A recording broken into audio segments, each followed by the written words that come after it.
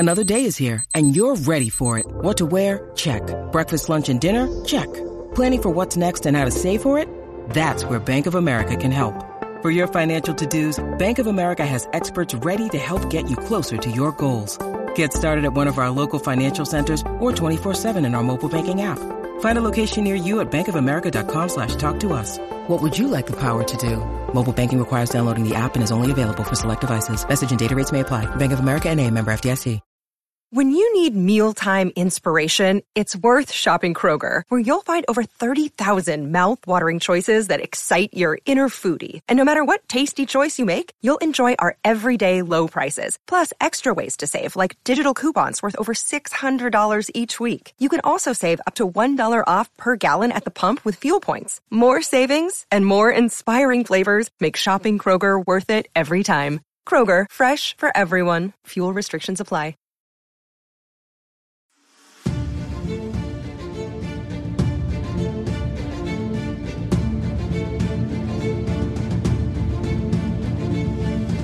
From the southernmost point of Dorne to the lands of always winter and what is west of west and the shadows in the east, this is Casterly Talk. I'm Cat Knapsack for a little quick edition. Schedule's been running a little ragged on me lately. Apologize for those who enjoy listening and watching to the show on YouTube, especially with the live broadcast. Got to get back to those. Thomas Risling will return with a look at the Dance of Dragons, all those things. But hey, that's life. You can't plan for everything. Unless you're a Game of Thrones creator, a writer, or producer, then you have to have everything planned down to the minute detail. And if you don't, you get burned at the stake. I promise. Not going to be a downer of an episode. We are, though, going to look back. I'm sure not for the last time, but we're going to continue this kind of look back because it's the anniversary. It's the anniversary time period. We're just kind of wrapping up the anniversary of the end of Game of Thrones. It seems like an absolute lifetime ago for a lot of different reasons. Last week, we talked about the legacy of the show, something we've talked about before, but I just had some thoughts as it relates to Seinfeld and other great shows that ended maybe on downer notes or less well-received notes, and how their legacy does still stand the test of time. The bad is outweighed by the good, even by the fans, I think, that were most hurt by it. I am okay with the show challenging people, disappointing people, and even hurting people. I think more than anything, Season 8 hurt people. I'm not saying that with glee. I think you're so invested. It isn't a disappointment in execution and behind the scenes things and all those kind of things that kind of pulled the show down. And those are all understandable reasons if that's the reason you didn't like the season. But I think there was some pain. I think people had to distance themselves from it, not to get into a psychological look at it all. And some people just didn't like it. That's just also how this works too. And I'm fine with all of it. So in that mind, we are going in, like I said, a little bit of shorter episode today just to kind of keep the flow going here. But I love talking Game of Thrones. It's on my mind often. You know, I have one of those bookshelves. I'm sure you do too, a shelf or a bookshelf or a display or someplace in your house where you just have the items up there. Every day I see them. And every day I have a thought about Game of Thrones. And every day I think this is the week that I'm going to start my rewatch. And I'm not ready for it. I think I'm not ready for it. I think I, too, have to make sure I'm emotionally prepared to truly say this is all wrapped up. I haven't seen Season 8 since the season. Watched them 4 or 5 times each episode to break them down and do the discussion points and just kind of take them in again and again and again. Yeah, so I've seen them a lot, but I haven't seen them since. And I used to do that with some of the other previous seasons until I really began my rewatch. I wouldn't, do it. I would, though, randomly just put on episodes. I do that a lot. Do you do that with Game of Thrones? It's different than Star Wars. You can just, today I'm going to watch episode 2. I'm going to watch Attack of the Clones. For whatever reason, this is the day I'm going to watch it. Just have it on in the background. Game of Thrones might not be like that, but I think if you're a fan of a certain ilk, and if you're listening and you're still interested in A World of Ice and Fire, Game of Thrones, even now, you're like me. you can just jump back in. I'm going to watch this episode today. I'm going to watch that, which is also, by the way, why I think I've seen the pilot the most out of every episode. A lot of times I'll bring up HBO Now, pull out the DVDs. What do I want to watch? I'll watch the pilot. I love going back to the beginning. Last week was the 1-year anniversary of The Bells. And with a call about that fact is our friend Eric Monroe. Hey, Ken and Catchley Talk. So the year mark has passed since The Bells aired. Now, I personally really enjoyed The Bells. It was my second favorite episode of Season 8, Behind a Night of the Seven Kingdoms. And I understand why it's very divisive. I know Dany is a very popular character. She's many people's favorite character on the show. And when your favorite character does something you don't like, sometimes you have a hard time accepting it. But when Stannis sacrificed Shireen, I was devastated, but there was no way I could say there wasn't any foreshadowing leading to it, going all the way back to the season 2 finale. But with Dany, I think, you pointed out last week what she said in Carf, but I think going back to even the season 1 finale, the breadcrumbs were there, which is why I think with Game of Thrones, rewatches are very important. But I feel some people just didn't want to accept it because she was their favorite character. So in retrospect, a year later, what do you think about what Dany did in The Bells? It was heartbreaking, Eric. It was heartbreaking. And you talk about the breadcrumbs. We talked about it often. I'm gonna keep talking about it. I talk about it in other shows, about other properties. The turn of Dany is there from the beginning, and it's an emotional rack focus. It is that you're looking at one thing, it's perfectly in focus, and suddenly the focus shifts, and you look back, and you're like, oh, everything I saw was not the right. I wasn't looking at the right stuff. Oh, I wasn't looking at the right stuff. Did they get to that spot the right way in season 8? If you believe a lot of people, no. And that's fair. I got writer friends of mine. Talented writer friends of mine. I didn't like it. Didn't earn it. I get what they're trying to say. I get what you're trying to say, Ken. Going back to season 2, I will burn cities to the ground. I get it. I didn't buy it. That's fair. I'm done fighting it. I go to the story. And a year later, Dany's turn in The Bells was something you did see coming. It's something that I had been saying for a couple years. I remember having a conversation with someone in my old apartment complex. We weren't friendly or anything. I was the manager at the time, and she saw inside my apartment. She saw some Game of Thrones stuff. She says, "You're a fan?" I said, "Yeah, absolutely a fan." This is before season 8. And I'm not a great prognosticator, by the way. I'm really bad at that stuff. I always say I don't want to. If I start predicting shows and movies, that's bad. 1 out of 5 predictions or 1 out of 5 things I occasionally say, I'm okay with it being right because I'm tuned into the emotions of these shows and these movies. But she said, "Who do you think is going to sit on the throne?" And again, we were all conditioned to think that. I said last week, we were all conditioned. I used to do the betting odds on Watching Thrones with Lon Harris, and it was just part of the fun. Who's going to win the Iron Throne? That was from HBO too, by the way. That was from HBO. It's not just our fault. That was the marketing campaign because I think people started to wonder. It's Game of Thrones, so who's going to win the game? That's fair. That was never the point of the story, I don't think, in a big, global, faraway point of view aspect, I don't think that's why George R. R. Martin set out to tell this story. I told this neighbor of mine. She says, "I think Dany." I said, "Oh, well, I think Dany's going to die. I think Dany's going to go bad and die." Her mouth dropped. Now, this is not someone who's read the books or someone who listens to podcasts or any of that kind of stuff, which, by the way, I envy those fans sometimes. She was, no way, Ma. I never thought about that way. Oh, my. Man. And then when it happened, saw her out in the courtyard. You were right. Sure. But I just was plugged into what was already there. Song of Ice and Fire. And everything along the way that John did I felt came from a different spot. Even some of the bad stuff came from a different spot, different journey. And Danny did a lot of things along the way that you look back, again, rack focus, shift. It is the look back on that relationship. Oh, remember those good times? Oh, wait, let me shift my perspective a little bit. That was some bad. I was in a bad relationship. That's what it was with Danny. But there was power in her story, power in her arc, because she deserved it. She's a good person. I really believe she's a good person. Anakin Skywalker was at one point a good person. The point was, from George Lucas, your choices, young children watching, can destroy you. They can do it.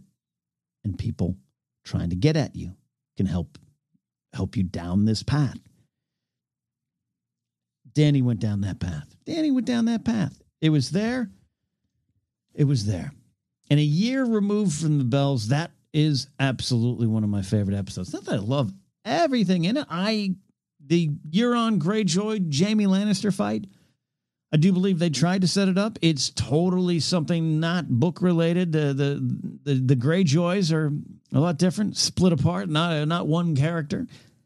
I like Euron a lot on the show, like some great moments, but he never grabbed me as an over the top villain. I love when he returned. I love the killing Balon and solving that mystery, at least in terms of the show. Obviously, we'll see if it's different in the books, but I'm there for all that. Yeah, I didn't like the ending. It was fine. The fight was fine. He killed Jaime Lannister in his own way, and probably Jaime would have bled out and died eventually, if not carried on by adrenaline and love, you know? So I don't like that as much. I really do enjoy Cersei's death. I enjoy what it means. It is a poem and an ode to what you want, destroying you, the kingdom she wanted. There's nothing she could do. She had it all. It didn't work. She didn't turn back. Her choices, her last chance to go towards the side of humanity failed as well. She did not go that way. I'm fine with it. Jaime's, look, there's no doubt The Bells is an episode that does prove that one or two more episodes would have been great. That's the debate that will rage on until it's just forgotten. And that's fine. I'm fine with that. But this episode, which, by the way, was viewed by 12.48 million viewers on its initial live broadcast, which surpassed The Dragon and the Wolf as the most watched episode of the series. And then later on, additional about 6 million watched on streaming platforms. It's 18.4 million viewers. That's insane. That's insanity. Definitely, even by those who don't like the episode, view it as a beautiful episode in a way. There's some amazing stuff. Some of the shots, Miguel Sapochnik's direction is wonderful, and it excites me even more that he'll be having a hand in House of the Dragon. Should be great. But looking back on the Bells, I don't want to break it down beat by beat. I also haven't watched it in a while, and I want to save that for when we do. You know, the Click Gain Bowl that we finally got. I just love it. It's insane to me. Go back to episode 1 again. Rewatch the pilot like I do often. It's such a small show, and sometimes, yeah, you can do more with less. That's great. But I think Sandor fighting his brother, to me, it's one of the best examples of how the show grows and grows. How the show growed. The show just grew and became so wonderfully big and epic in a fight between two giants. A fight to the death, as it should be. Amongst that backdrop. Wonderful. But also before that, the moment with Arya and the Hound, his one moment of humanity, his one moment of, I'm not going to let you go be what I've become, because I know what it's about to do to me. It's going to destroy me. It's going to kill me, as it should have years ago and as it should now. That was his final sign of love, care, and concern, compassion for Arya, and it's to me one of the more beautiful moments, and it's in that episode. We'll never. This episode will always be there as a focal point of people's frustration, something they'll point to. I read some of the reviews, USA Today reviews, that the episode lacks substance. I reject that. I refute that on every possible level. And this particular reviewer would say the episode was an absolute disaster and said the Grey Worm, Daenerys, and Varys took actions that were wildly out of character. That's the wildly out of character stuff is true. It's true. Not necessarily. I don't think in these regards that's a thing that can happen. I just think a lot of people are disappointed. Grey Worm to me did not act wildly out of character. Not by a long shot. He was rejected from this land. No one wanted him here. You see that. How much more episodes do you need to see Grey Worm, Missandei going, we don't fit here?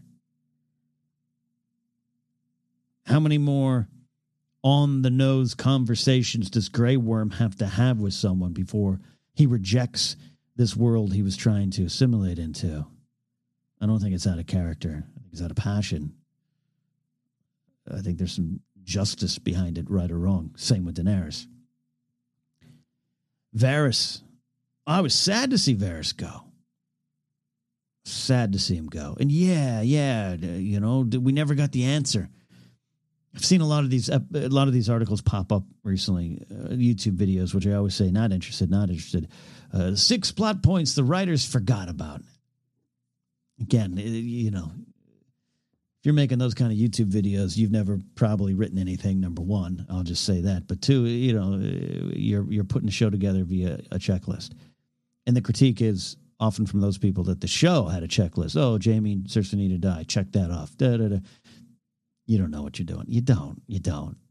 Varys and the voice and the flames and Kinvara's knowledge of that. Oh, man, I'd love that. Maybe we get that in the books. I'd love that. But why would we need that on the show? What about that would make Varys change, do something different? I don't know. It just doesn't need to factor in as much as you want it. Varys always said, I served the realm. And I think in his final acts, he served the realm and died for it. In a way, not unlike Ned. We always knock Ned for his stubbornness. We always knock Ned for being too good for his own survival.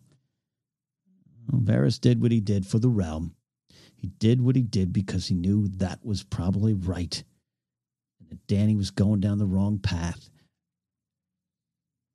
He did it for the realm. I don't think that's out of character. He literally says that stuff in season 1. But that's just me. I'm not here to debate it anymore. I'm just here to celebrate that as one of my favorite episodes in the series. An episode full of resolutions, which I always say disappoint people. Because you're not ready to leave it. But this is also why I enjoy watching this series and reading this series as if it's a living piece of history. So that way, to me, as I said before, but let me drive this point home. So when a character does something, Jaime ends up in bed with Brienne and we're happy, and then he leaves her right away. Instead of being upset by what that does to me and means to me personally, because I'm invested in those characters, or before making a video about the writers and producers and directors messing up at that, what does that tell me in terms of the living history of these shows, these episodes, and these characters? And that's where I look at. That's my starting point for watching all these. So then, quite frankly, any disappointments I may have are washed away because I'm just there with the story as it rolls out in front of me. I love watching them that way. And I love talking about it that way. I'm not hurt by these characters. I'm disappointed in the characters. I'm not disappointed an Emilia Clarke or Miguel Sapochnik or Benioff and Weiss. I'm not. I'm disappointed in Dany, but I'm also understanding.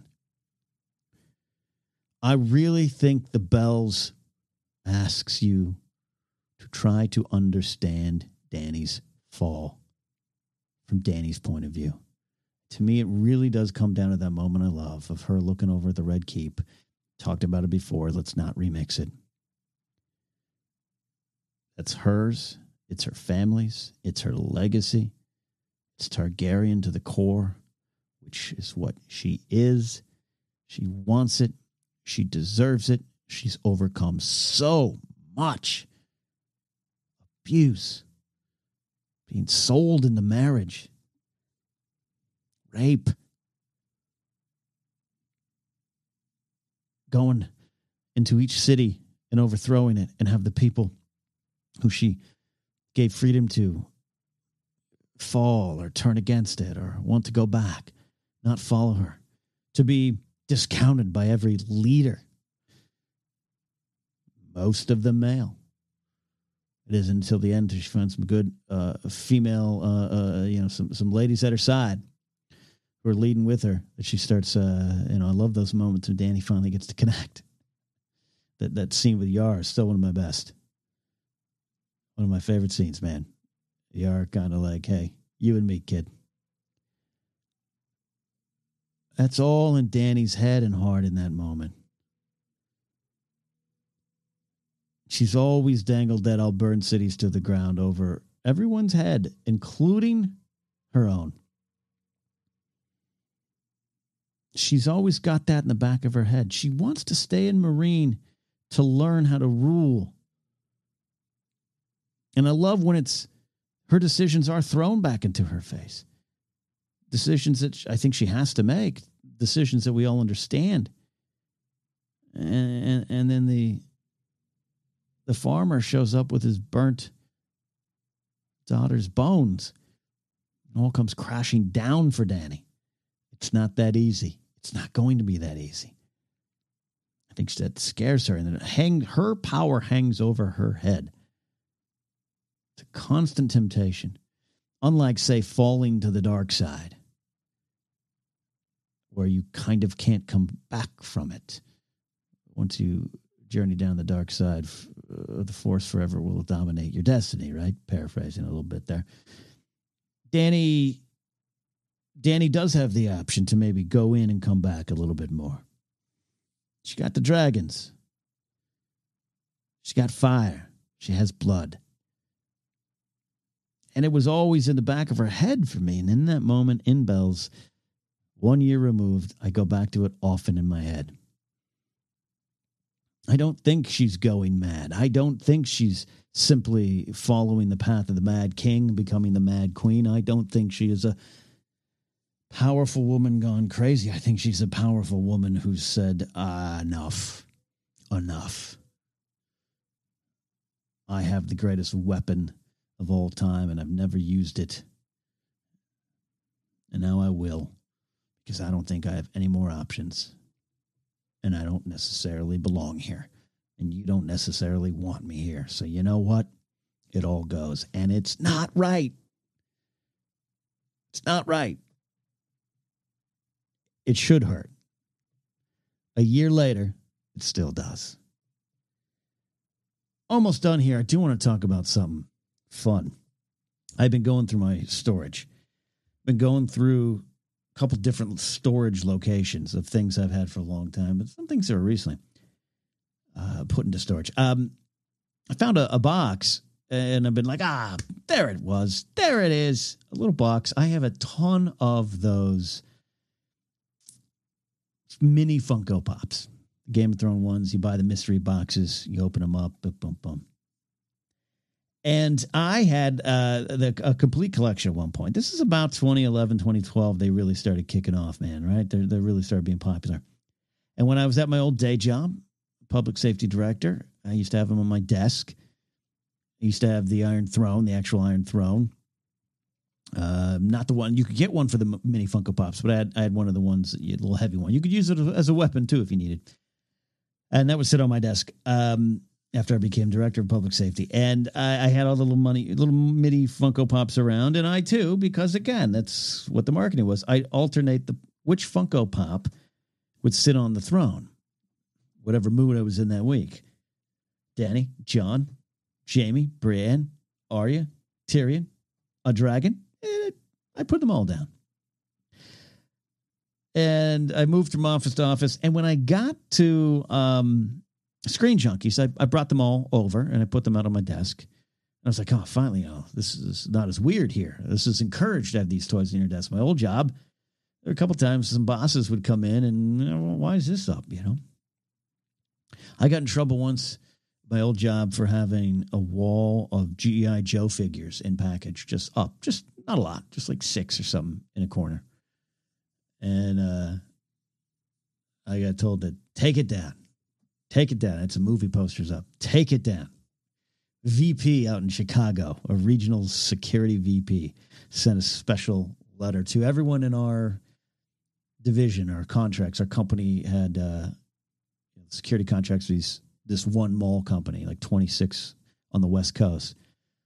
It's all 26, which actually means, about 52 command staff, assistant directors. Got these notices that was like, take down these immature, they use that term, immature kind of thing.